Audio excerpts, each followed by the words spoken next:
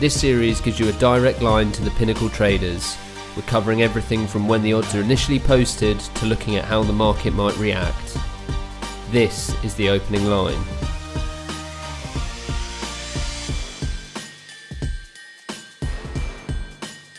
Hello and welcome once again to the Opening Line podcast. We've already done our odds analysis for week 14, so now it's time to go through the games in a little bit more detail and take a closer look at those matchups. The man who does all the hard work in that regard is back once again. Hello to Adam Chernoff.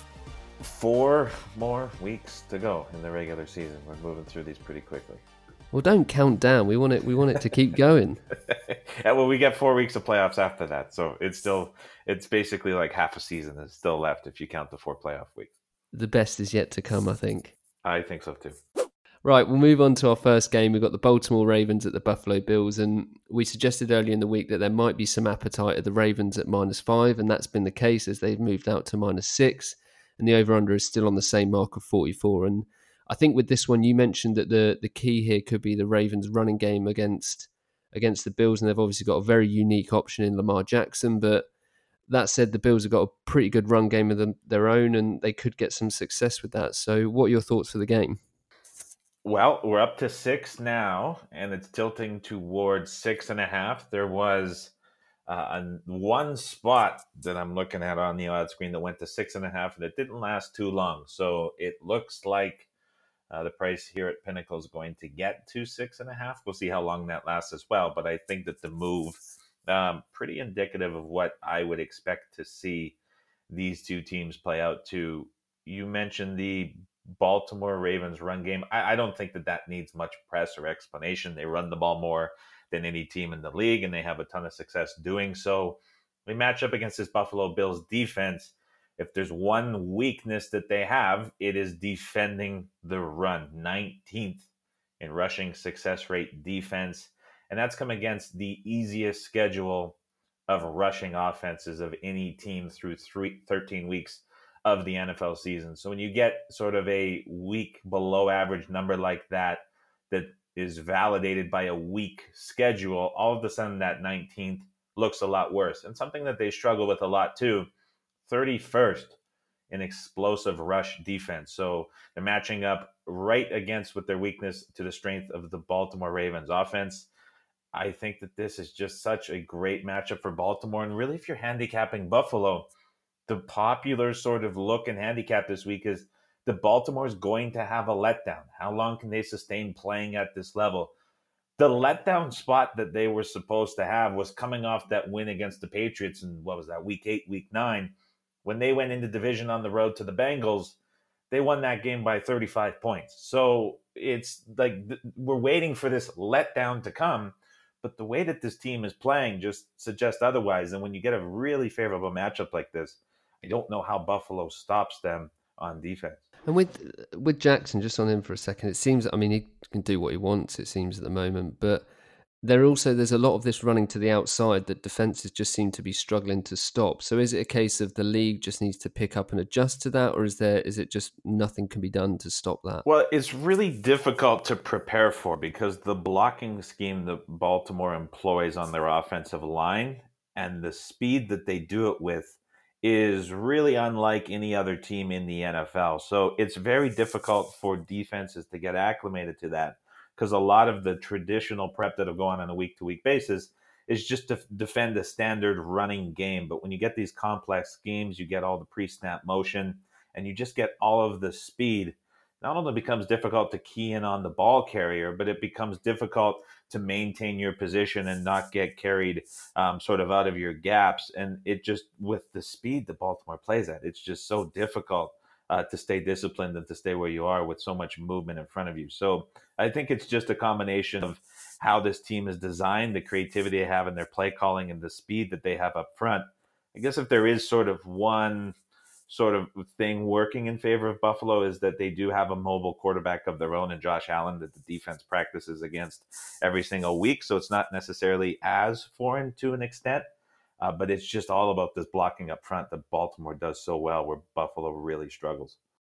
Right, so now we'll move on to the Washington Redskins at the Green Bay Packers, and it is a big handicap here. It's dropped ever so slightly since it opened at -14, and now we're on the Packers -13. A point has also come off the over-under, and it's on 41.5. So 2 wins on the bounce for the Redskins, 2 running backs in Geis and Peterson, who could cause the Packers some problems. The Packers have had a couple of fortunate wins this season, but Rodgers is looking good, and it's hard to see how they don't get the win here, and unless there's a good argument that you've got to suggest otherwise. I don't think I have that argument at this number specifically. If you're looking at Washington plus 13, as you mentioned, this has come down off of the plus 14. So early movement on Washington. And I think that's right. And really, it carries over a lot from what we saw last week, a game where I was pretty big on Washington myself. Washington wants to run the football, right? Since the coaching change, their pass rate has dropped from one of the 8th highest in the NFL to one of the 8th lowest. And this is a team that succeeds when they run the football. They do so very well. And they exploited a huge weakness in the Carolina Panthers a week ago by doing just that. And when the run game is working, Dwayne Haskins doesn't have as much pressure on his shoulders. And this offense looks fairly competent. And now matched up against the Green Bay Packers, if Green Bay struggles with one thing more so defensively than others, it's defending the run, where they're 31st in rush defense success rate for the season. So I have to think that Washington has really not much of an additional game plan to add on what they took into Carolina and where they had a lot of success doing so. So you think about just how low variance the Washington Redskins games are. Look at a total here of 41.5 with 13 points to the dog.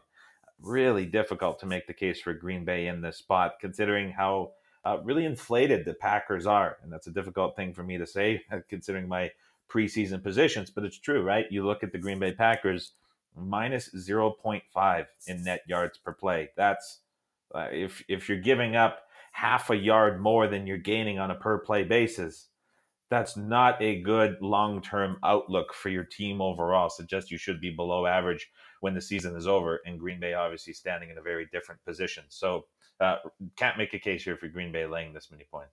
And we're 2 games into this week, and we're probably going to talk a lot more about it as we go through the games, but the running the football is coming up quite a bit. What happened to the start of the season where running the ball was redundant? Well, yeah, and it's something I'm sort of aware of. It's it's interesting from a couple regards, and I'm not sure the best way to answer this. But on one hand, when I find myself getting really caught up in a lot of these matchups and focusing on running the ball and to an extent disregarding the pass, I find myself sort of hesitant just knowing how more efficient throwing the football is and compared to running the football.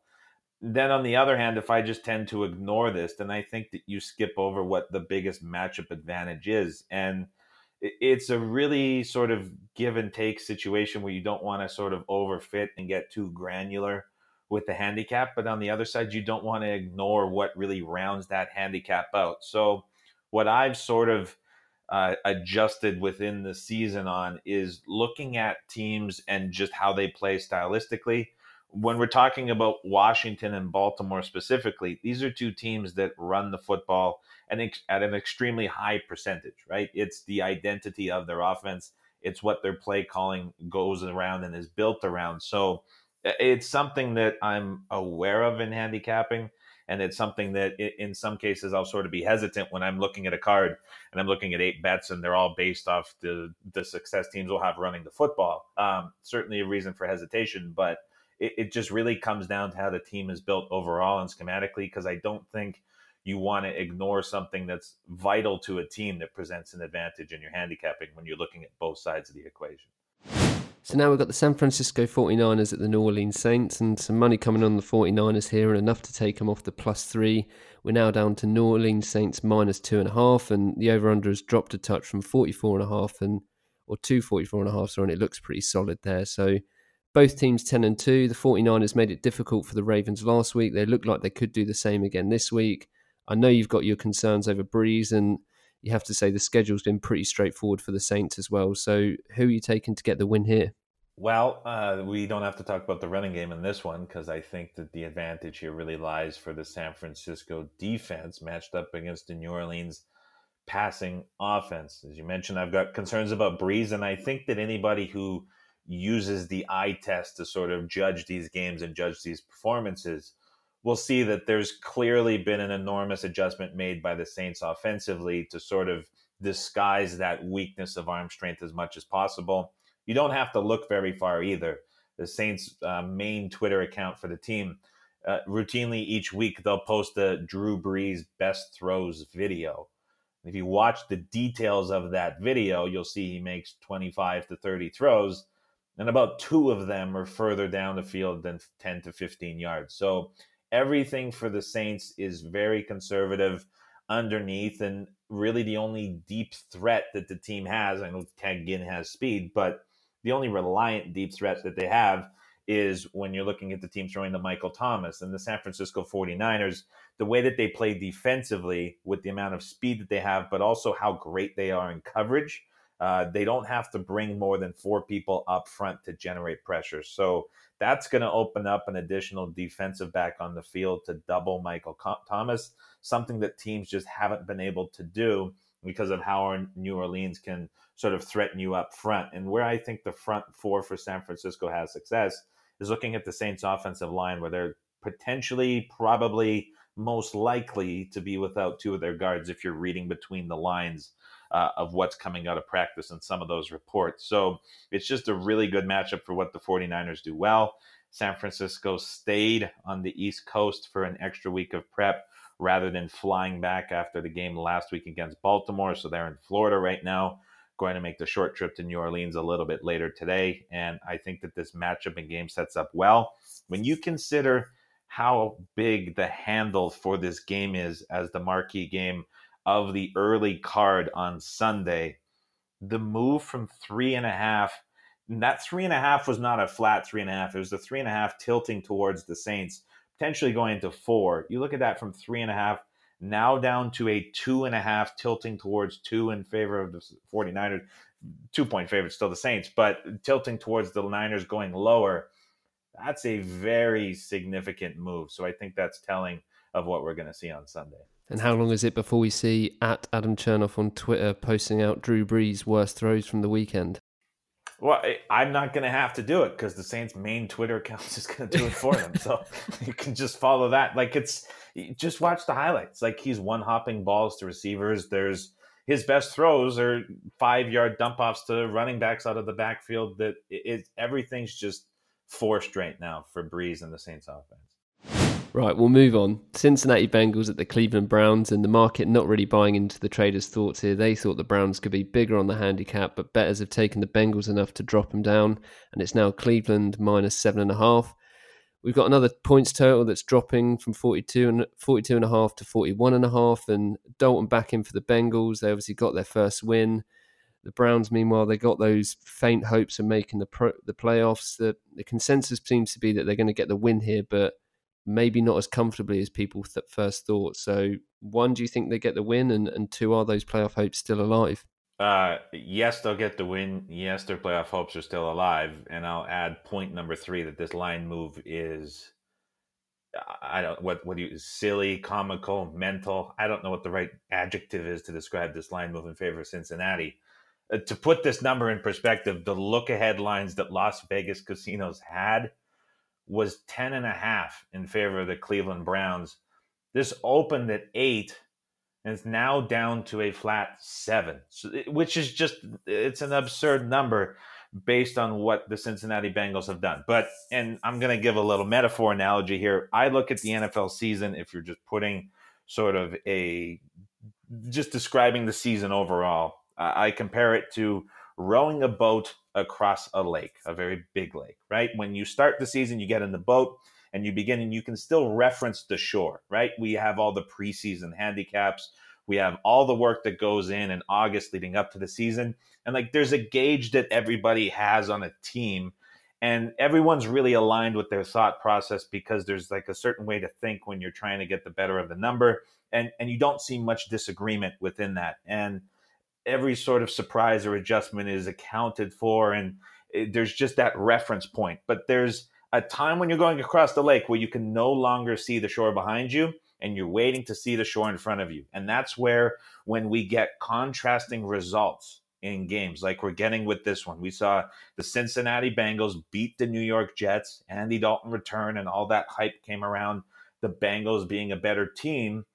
And then the Cleveland Browns go to Pittsburgh and they end up embarrassing themselves and potentially throwing away a little bit of their playoff hopes. So when we're talking about contrasting results, when there's no reference point behind, you get overreactions like this based off the last week results that don't make any sense. And this one doesn't make any sense either. And I think it's just because nobody knows where these two teams are that we're seeing this disagreement, and this hype of what Cincinnati did last week is taking over. But at the end of the day, if we're looking back on what happened last week to cause this overreaction, the Cincinnati Bengals played a mangled New York Jets secondary that's comparable to a practice squad.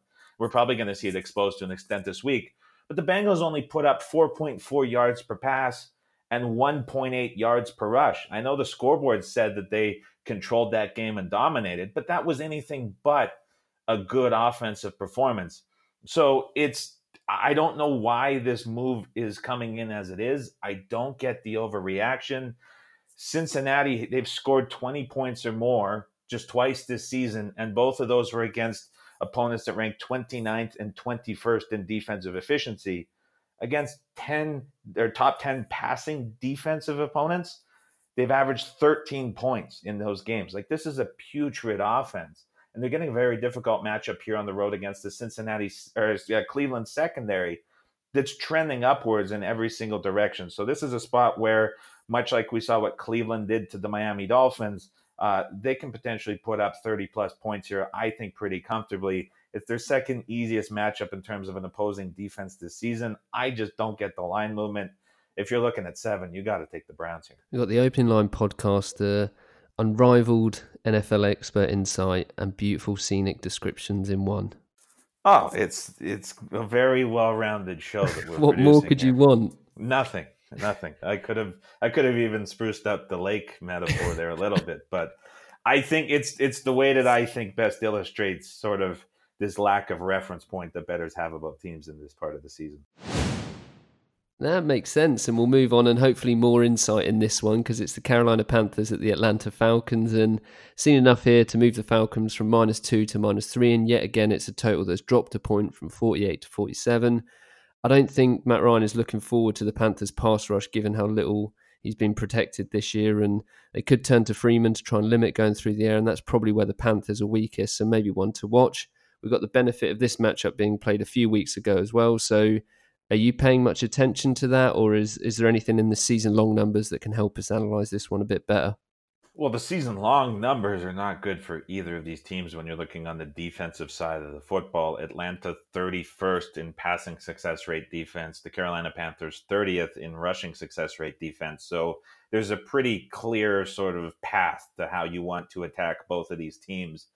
Carolina dumps Ron Rivera, which was a very odd timing to get rid of your head coach, considering where this team is and how they've been performing. So I think that just the overall doubt of this team and where they're at sort of from a mental standpoint is factoring into this line a little bit. But it's difficult not to say the same thing about Atlanta. So I'm not really sure why the movement up here from 2 to 3, now looking like it's going to get to 3.5. That's getting a little bit ridiculous. If you're the Atlanta Falcons, you're trying to put together a game plan, it's pretty clear. The Carolina defensive line, they play a 3-4 defense. So the nose tackle position is extremely important, more so than other teams that'll play different alignments, 4-3 or anything outside of their base. They lost Kawan Short in the first quarter of the season. He was their starting nose tackle. And their run game, as well as the pressure that they generate on opposing quarterbacks, has really taken a dip since. And where this now gets compounded, and was really part of the reason for my Washington handicap last week, is Dontari Poe, another defensive line starter, but the guy who moved in to the nose tackle position to make up for Kawan Short also got injured. So now the Carolina Panthers really without an answer in the middle of their defensive line. They haven't really gone out and acquired anyone to do that. So there's a huge weakness in the middle of this defensive line. And it's not only making them very vulnerable to the run, but it's preventing them from being able to generate any pressure. And it's also putting extra pressure on the secondary as well. If we look at these trending numbers for Carolina, they're 14th in passing success rate for the season. But since Short is out, that drops to 22nd. And if we're looking last week as well, and we're accounting for the Washington Redskins game, it's trending all the way to 24th in the NFL. So everything's going in the wrong direction for this Carolina Panthers defense, and it starts up front in the middle. I'm not sure Atlanta is going to be able to take advantage of that. Freeman just back from the injury. He hasn't really been a huge part of the game planning for the Falcons this entire season. So it'll be interesting to see what Atlanta comes out and does. But with Carolina having a pretty big advantage throwing the football against this Atlanta Falcons secondary, the points here are a little bit tempting, especially if this gets to 3.5. So with the way that this line is trending and potentially moving up to 3.5, I think just wait on the sidelines a little bit. But if 3.5 hits the board, I would be very surprised if there's not money coming back the other way on Carolina. Yeah, I mean, it'd be interesting to know how much of that is a reaction to the coaching situation. But so when you're approaching games like this, or any game where there's a coaching change, surely not much can change in such a short space of time. So how do you approach it when a coach leaves or a new coach comes in? Once upon a time when I was still young and just getting into this, the firing of a head coach the next week was an extremely popular play amongst people with influence in the market. And the idea was always that a team is sort of at rock bottom. They get rid of the coach, which was typically the one person that was holding the team back, for example, potentially with the Dallas Cowboys. But you get the situation where sort of that issue is removed from the picture. It's a new sort of fresh look for players who are likely, if your coach is fired, you're in a pretty bad situation overall in terms of the standings. It's probably a little bit later in the season. So players are really playing for their job within the new coaching staff and the organization going forward with something to prove. So it was like a really good play up spot. That's been accounted for within the market, and that adjustment has been made from some of these prices. But it's interesting with the Panthers. I mean, they've lost 4 games in a row, but this was a team that was in playoff contention just a little bit earlier in November. So a couple crippling losses going back to that Packers game where they were an inch short of the victory. But I mean, the last 3 weeks, they were competitive with the Saints and missed a field goal at the end of the game that could have given them the win. As I mentioned, against the Packers, they were an inch short on the goal line. Against the Redskins, they completely mailed it in. But it's not like this is a team that's been struggling throughout the entire season. They've really made a lot of what they have with the quarterback situation. So it's just a weird firing overall. And I can see where this is sort of a case where it moves against it. And there's just, like I said, some doubt around the team just because it was such an odd timing. But it's not something that I'm really factoring into this game in terms of a handicap angle one way or the other. And now we've got the Miami Dolphins at the New York Jets, and the Jets still favourites for this one. They're now down to -5 after opening up at -5.5, and we've actually got a points total that's gone up since opening here. It's now 46 after starting on 44, and we've talked before on the podcast, there's a lot, I'm sure a lot of other people have, about how good the Jets are against the run, but it's obviously through the air that the Dolphins pose their biggest and probably only threat, with Fitzpatrick and his reputation for going for broke and pulling something out of nothing. And with the Jets, I guess they could be forgiven for struggling against the elite teams in the league, but it's completely the opposite. They obviously lost to the winless Bengals, but then they went down to the Dolphins in week 8 when they were winless as well. So do you think the numbers for this one are fair, and how does either team go about getting the win here? So the last 2 weeks, well, the last 3 weeks even now looking back, I've been consistently on Jets overs, because I think that the offense, it looks extremely good against weak defenses. And the defense, which is just riddled with injuries, has the potential to play up to average against weak offenses. And that was sort of the case that we saw with a couple of those games. So it was good over spots the last couple of weeks. And the points in the first half really suggested it was going over. And then both the game against the Raiders and the game last week against the Bengals absolutely fell off a cliff in the third quarter. So it's not a surprise to see Jets totals continuing to be bet up. When you look at all the injuries that they have, Jamal Adams has yet to practice.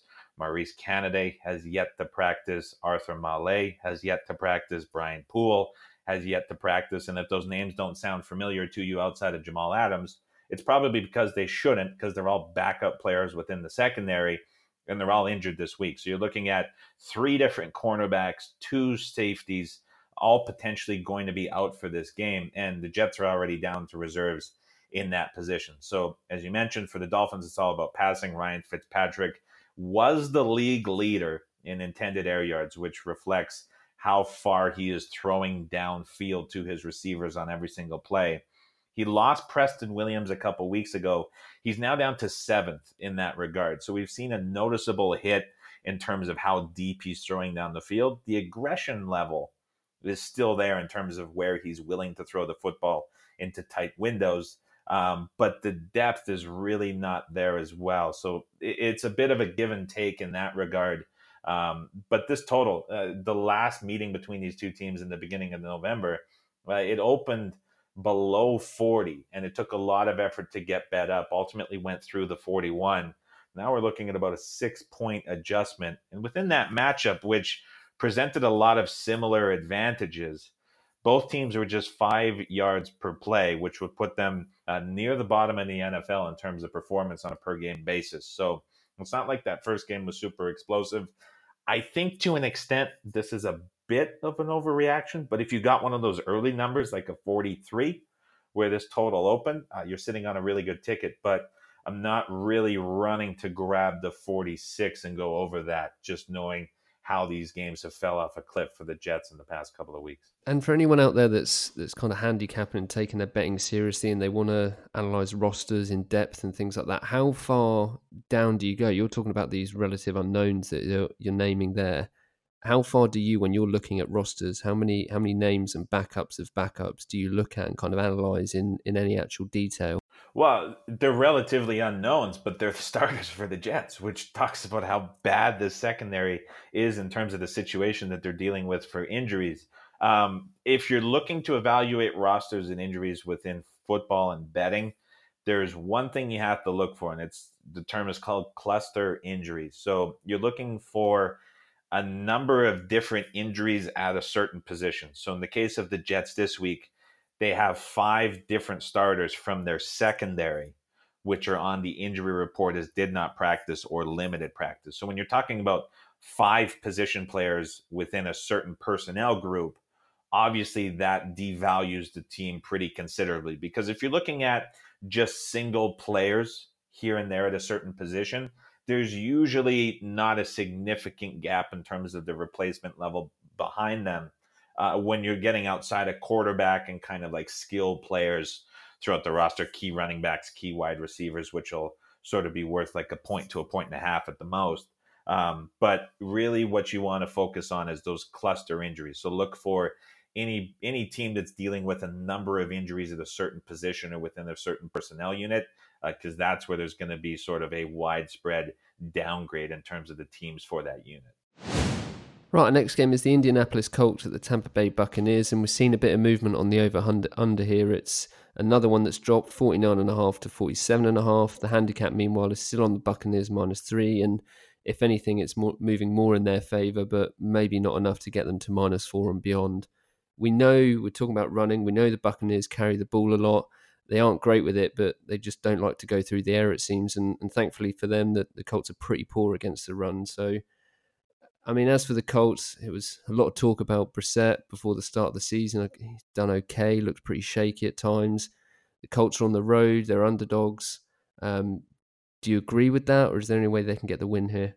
So let's go back to that game last Sunday for the Colts against the Titans. They were kicking a field goal to take a lead with 5 minutes to play in the fourth quarter. So they were looking to go up 20-17 after kicking that field goal.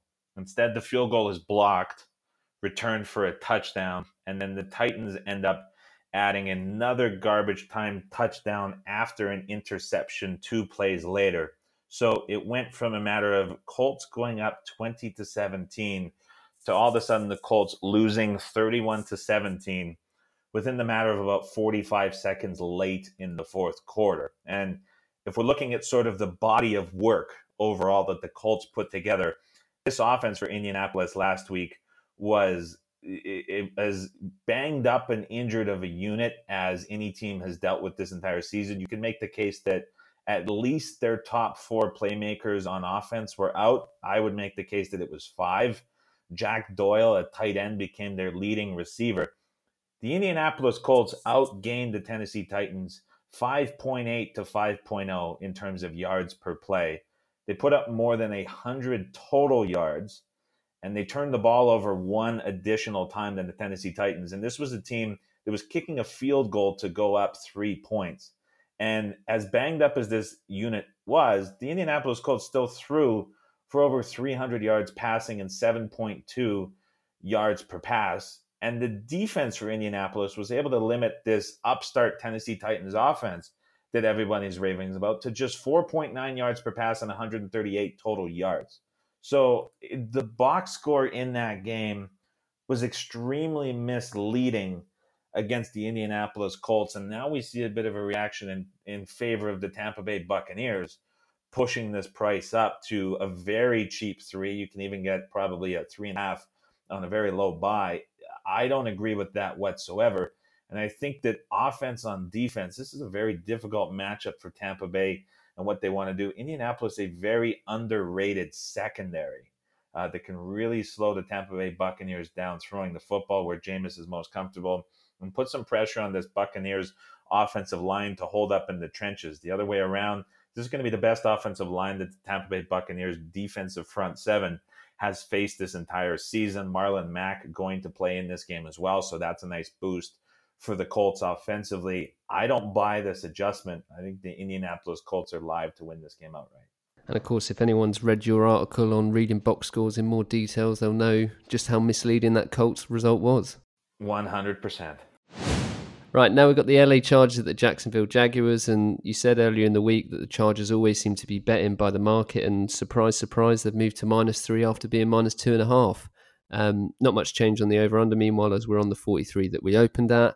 This one seems pretty simple. I mean, the Jags are just poor on defense. They struggle against the run. They're missing Jalen Ramsey against the pass. Not really sure what to make of their offense, and it seems like their coaching staff can't make their mind up either.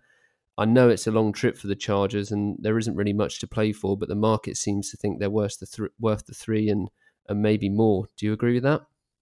I think it gets to 3.5. And I guess if I do this for as long as I do every single week, it's good to get a line move right occasionally. And I think that's the case in this one. So a minor pat on the back for this one. But as you mentioned, there's no surprise that the Chargers, given the talent on their roster, is always going to draw attention. I think there's growing doubts about the viability of Phillip Rivers continuing as a quarterback. I don't know if there's going to be a change here, but there were sort of murmurs that maybe he might be showing the bench. I don't know if I buy into that, but this is going to be an easy matchup for the LA Chargers offense overall as a unit. The Jacksonville defense, since Jalen Ramsey departed, allowing a whopping 52% of passes against the grade successful. And on the season, they're allowing 51% of rushes to grade successful too. And if you put your eye test to the game and you watch the highlights, you watch the coaches film, you watch the expanded angles, there's really not too much that any player within the Jacksonville Jaguars secondary is playing for. It's pretty depressing to look at the effort that they're putting in. And I don't like to sit wearing a tinfoil hat and sort of speculate that any team is tanking or throwing it in or quitting on their organization. But if I was to put one on right now, I could probably make the case that the Jaguars are doing just that. So there's a clear push to get Doug Marrone out as a head coach, and I think that could well reflect itself. We're seeing the Chargers here. If you just put this in a ratings perspective, really, depending on what you give the Jags as home field advantage, about 5 points better than the Jacksonville Jaguars. That's a pretty big number. So I think that the price here really indicative of what we're seeing from the Jags. And now Gardner Minshew back and starting. So I think I've made my feelings about him pretty clear here on the podcast. So it's becoming like a bit of a point to prove on the offense, but in a more detrimental sense than it is sort of a positive one. So this is just a a rough matchup overall. And I think that the line move here, pretty telling of what we could expect on Sunday. Yeah, I was going to ask Foles versus Minshew, but I mean, I definitely know. I think anyone that listens to this podcast knows as well. Yeah, it's just, I don't know if there's more news into it in terms of Foles not being 100% or whether or not he was rushed back for like a last-ditch playoff push. But it just seems like a bizarre decision in a season filled with them for the Jags coaching staff to put Minshew back. And now we've got the Kansas City Chiefs at the New England Patriots, and pat on the back again, another one that we did a pretty good job of calling. We said that -2.5 on the Patriots might have been a clever move by the traders to try and get some reactionary money on the Chiefs, and since then they've been happy to move them out to -3, and if anything they're trending further that way, and focus seems to be on the handicap for this one because the over-under opened at 48.5 and it's still on that mark. Should be a good game here. I think you've said about your power ratings, they're two fairly evenly matched sides, so I'm just going to let you explain why. Yeah, and so I guess I'll throw one back at you because I'm trying to remember back to Monday. So that 2.5 that the traders put out was to get Kansas City money. Is there sort of siding with New England? I'm reading that the wrong way. Yeah, I think it was a move to post it at that mark, knowing that people would buy straight into Kansas City after the Patriots loss, and then obviously as we've seen, they're more than happy to move it out, and money's now coming in for the Patriots. It's interesting because I think that the perception of both of these teams was nailed right there, and we recorded just after that Sunday Night Football game, so there was clearly.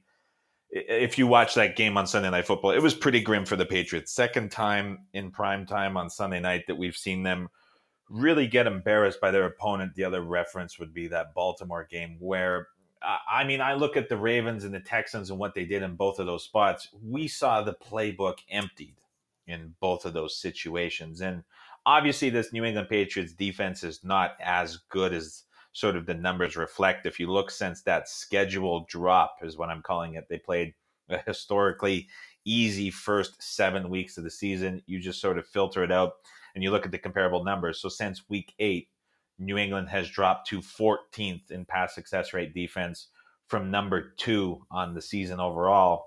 And then they've dropped to 16th in rushing success rate defense from 5th for the season overall, if we're just looking at weeks 8 to 13 when the schedule became considerably more difficult for the New England Patriots. So I think that now the defense is sort of adjusted. We know what we're getting from them. And offensively in this matchup specifically, I look back to that game on Sunday night, and it was really the first time in the second half all season that we've seen New England get back to what they did well. And I thought it was very interesting how the Texans played a very specific type of defense. They had 6 defensive backs on the field. They were doubling Julian Edelman, and the Patriots were moving him over, isolated on one side of the football field. So when you do that and you have 3 receivers on the other side of the formation, you're going to get single coverage on those 3 receivers on the other side of the field because there's just not enough guys on the Houston defense to have more personnel on that side of the field if they're doubling Edelman all the way over on the other side. So it really became a pretty elementary decision for Tom Brady in the pocket on what he wanted to do with the football. He could either target his running back, which he started to do when he got the matchup on linebackers, because the Texans had an additional defensive back on the field. That defensive back could travel with James White out of the backfield and follow him around. When it's a DB on a running back, it's a much less favorable matchup for the offense than it is if it's a running back on a linebacker. But the choices that Brady was making and this offense was making was really interesting because they would consistently have one-on-one coverage with their 3 wide receivers, and essentially you're getting a 50-50 ball if you're putting it out there. But we just didn't see any connection between the offense trying to do that. So then the Patriots tried to get creative with Edelman, moving him around, making it more difficult to double team when he's closer to the line of scrimmage. And they had a little bit of success doing that, but it wasn't until they found a way to unlock James White in the backfield and get him on a linebacker that this offense really started to move the football. And part of that is how soft Houston plays as a defense. But my hope for New England going forward is that sort of got them back to what they do well, and that's get the ball out to running backs. If you think back to this exact matchup, New England, Kansas City, the 2 times that they played last year, Outside of the 3rd and 10 completion to Gronkowski in overtime, New England was consistently relying on their trio of running backs to make plays both in the running game and in the passing game. That was the identity of their offense, and that opened up everything else. So I'm hoping, for the sake of New England going forward, because I do like their prospects going long term, I still have them second in my power ratings in the league. If they're able to get back to doing that well, it takes a lot of pressure off of their young receivers, and it's going to open up opportunities to get the ball to Edelman as well. And I think matched up against Kansas City, the Chiefs 31st in rushing defensive success rate, tied with the Green Bay Packers for the second worst mark in the NFL. This is a spot where New England, who was not in any pressure whatsoever or concerned about moving the football against the Chiefs twice last season, can get back to that same matchup. And I think that they can have success on the other side of the field. It works out really well for them too. The New England Patriots defense perfectly matched up to go against Patrick Mahomes. They play the highest rate of man coverage in the league. That's where Mahomes struggles most. And this defensive front, very good at containing quarterbacks in the pocket. So Mahomes has struggled the last couple of games, failing to break 200 yards. I think this is a spot where we see the New England Patriots defense sort of contain this Chiefs offense. And it's a pretty competitive, lower scoring game, but I think the Patriots have a nice matchup advantage on both sides of the football.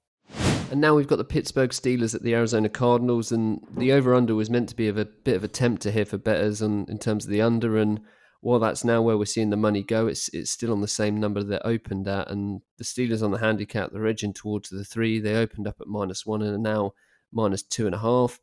Probably a bit surprising to see the Steelers still in contention for the playoffs, given the issues that they've had at quarterback. And, their success has been built on defense, really, hasn't it? In particular, that pass rush, and a pass rush that's probably not good news for a rookie quarterback who's been getting sacked all season. So I guess the question here is, does Hodges have enough to build on his side's strong defense and get past the Cardinals?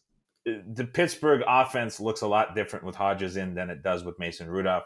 We saw Hodges willing to throw the football downfield pretty well at will against the Cleveland Browns secondary, which is one of the top 10 units in the NFL. Now he goes to Arizona, controlled surface. 32nd are the Arizona Cardinals in pass success rate defense. Even with Patrick Peterson, this unit has not been able to improve. I think that Pittsburgh has plenty of opportunity here to move the football. But I also think Arizona has the opportunity to move the football as well. They're matched up against this Pittsburgh Steelers defense. The one spot where you've sort of been able to move the football on them is running the football on the ground. And Arizona really efficient when they run the football. And you consider the Steelers' pressure up front and how that matches up. This is a nice opportunity, I think, for Arizona to move the football as well. We've seen this total sit at 43.5 for the entire week. I have some thoughts on where that's going to go and potentially an opportunity to take advantage of, but let's see how this number moves in the next sort of 12 to 24 hours. And obviously a lot of early season doubts about Kyler Murray at quarterback for the Cardinals. Have they been alleviated, or are there still question marks over him, do you think? I think so. And the way that the coaching staff is sort of owning up to some of these defeats, everything's still staying really positive, and you still get the feeling that there's a lot of work being put in every week with it being a rookie head coach and quarterback. I think that overall for the season, it would be nice for Arizona as an organization to grab another win or two down the stretch to take sort of a positive sentiment out of the season rather than finish on a lengthy losing streak. So certainly some urgency from the Cardinals, and I think overall it's been a success. But if they can grab another win or two, that'll certainly be big for the organization as a whole. Our next game is the Tennessee Titans at the Oakland Raiders, and this potentially another game that the traders were testing the waters early on with those low limits. They opened it just below the 3, but it's now moved out to Tennessee -3, and it looks pretty solid there. We've seen a slight bump in the total from 46.5 to 47, so another two teams that are hanging around the playoff picture. They'll be desperate for the win. What do you think of this matchup? It went straight through the 3, and then it actually came back a little, and now we're back again to the 3. So sort of a lot of disagreement going back and forth between these numbers. Obviously, Tennessee on the ground running the football is going to be very difficult for Oakland to stop, just based on how the Raiders' defense is comprised. But as I mentioned with that Indianapolis game, the Tennessee Titans passing offense with Ryan Tannehill, I mean, Tannehill is putting up top 5 numbers in the league for key passing stats since he took over for Mariota back 7 weeks ago. This is an offense that's getting a ton of praise, and I don't know if it's entirely deserving. We saw them play their first real difficult opponent in the Indianapolis Colts, and the Colts shut them down for 4 quarters, despite what the scoreboard says. I will say that they're going to have opportunities to throw against the Raiders. 28th in defensive pass success rate are the Oakland Raiders. So this is a spot where Tennessee probably going to be pretty comfortable running or passing on offense. You'd like to think that the Raiders can exploit this enormous liability that is the Tennessee Titans secondary. But one thing that the Raiders, as we've seen in the last 4 to 5 weeks, are really unable to do is push the ball downfield and threaten teams deep, which is where this Titans defense is the weakest. So not a great matchup for Oakland. I really not a side or a total that I'm too interested in playing.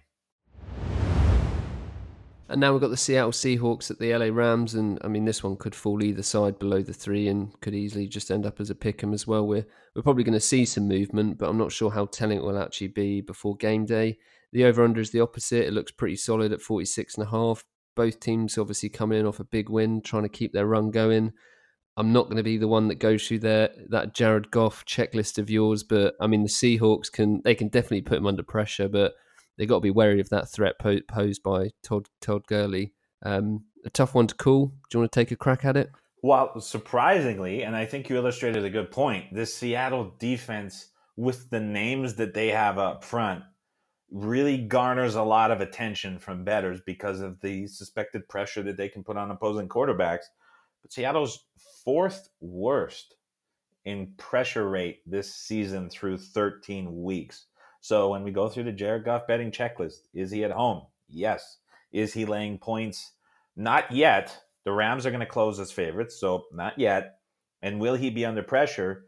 And I think the answer is pretty comfortably going to be no, which is going to surprise a lot of people. And if we look back to the first meeting between these two teams, I think his performance was reflective of that. Threw for just less than 400 yards, but he got 49 pass attempts in that game. And if you're a team that's game planning and you're concerned that your quarterback, which is absolute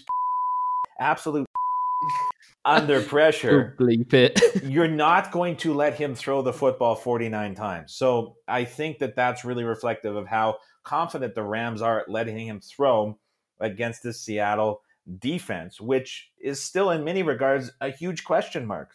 22nd in pass success rate defense for the season and 17th against the run.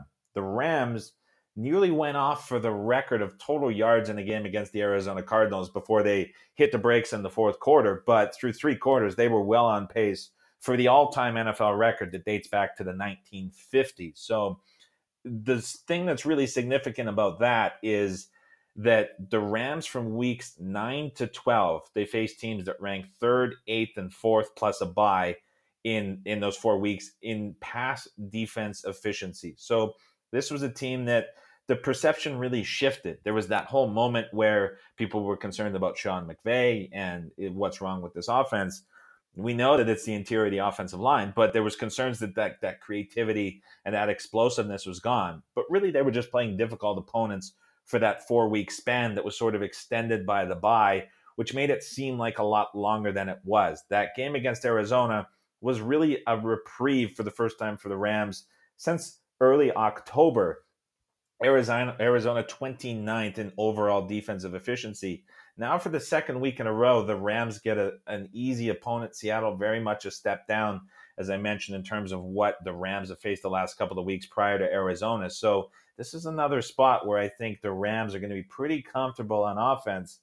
And then the LA defense, top 6 in Russian passing success rate for the season since acquiring Jalen Ramsey.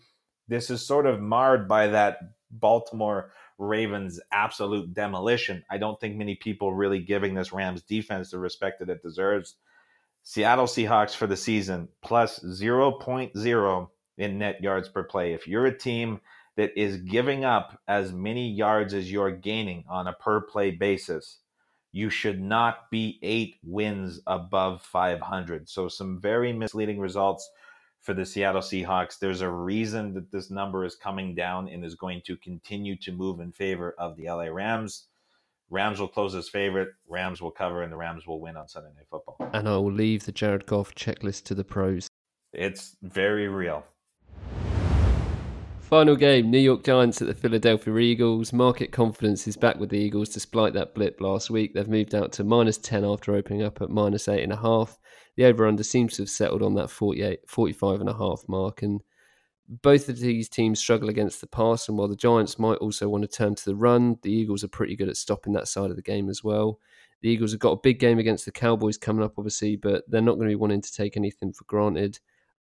I don't know what to read into the return of Eli Manning. It's obviously his final few games for the Giants. I'm sure you're not concerned with that, but is it going to be as easy as the numbers suggest for the Eagles? Well, to go back to the middle of the season when we did a show and I was pretty bullish on the Philadelphia Eagles futures, all of a sudden after those tickets were burned by a lot of people last Sunday when they lost to the Dolphins, very much alive with a win against the Giants, still setting up that game against the Cowboys in a couple of weeks to decide that division.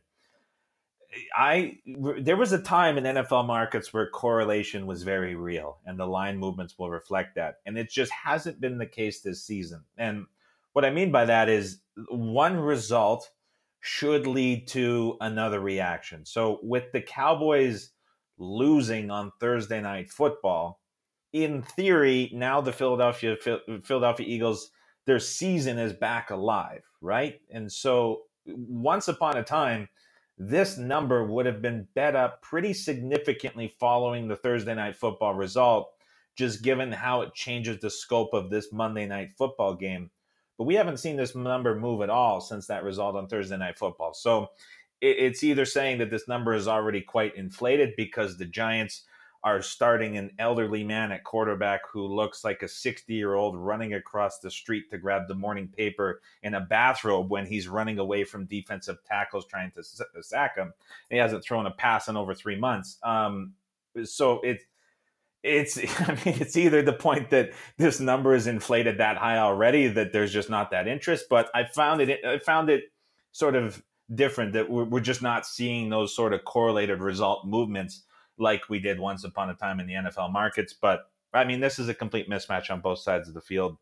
Not much more to say about that. If you can tease the Eagles down below 3.5 with a 6.5 point teaser, my goodness, this could get ugly for the Giants on the road in Philly on Monday. Well, there we go. Time has flown by today, but we covered all the games that we got listed on pinnacle.com. I said at the start, you do all the hard work, Adam, here, so appreciate what you've shared, and I know our listeners do too. Thank you to everyone for listening. If you want to take a look at the odds and get involved in the action, then head over to pinnacle.com. We'll be back again next week with our early odds analysis, but until then, good luck with any bets, and remember to please gamble responsibly.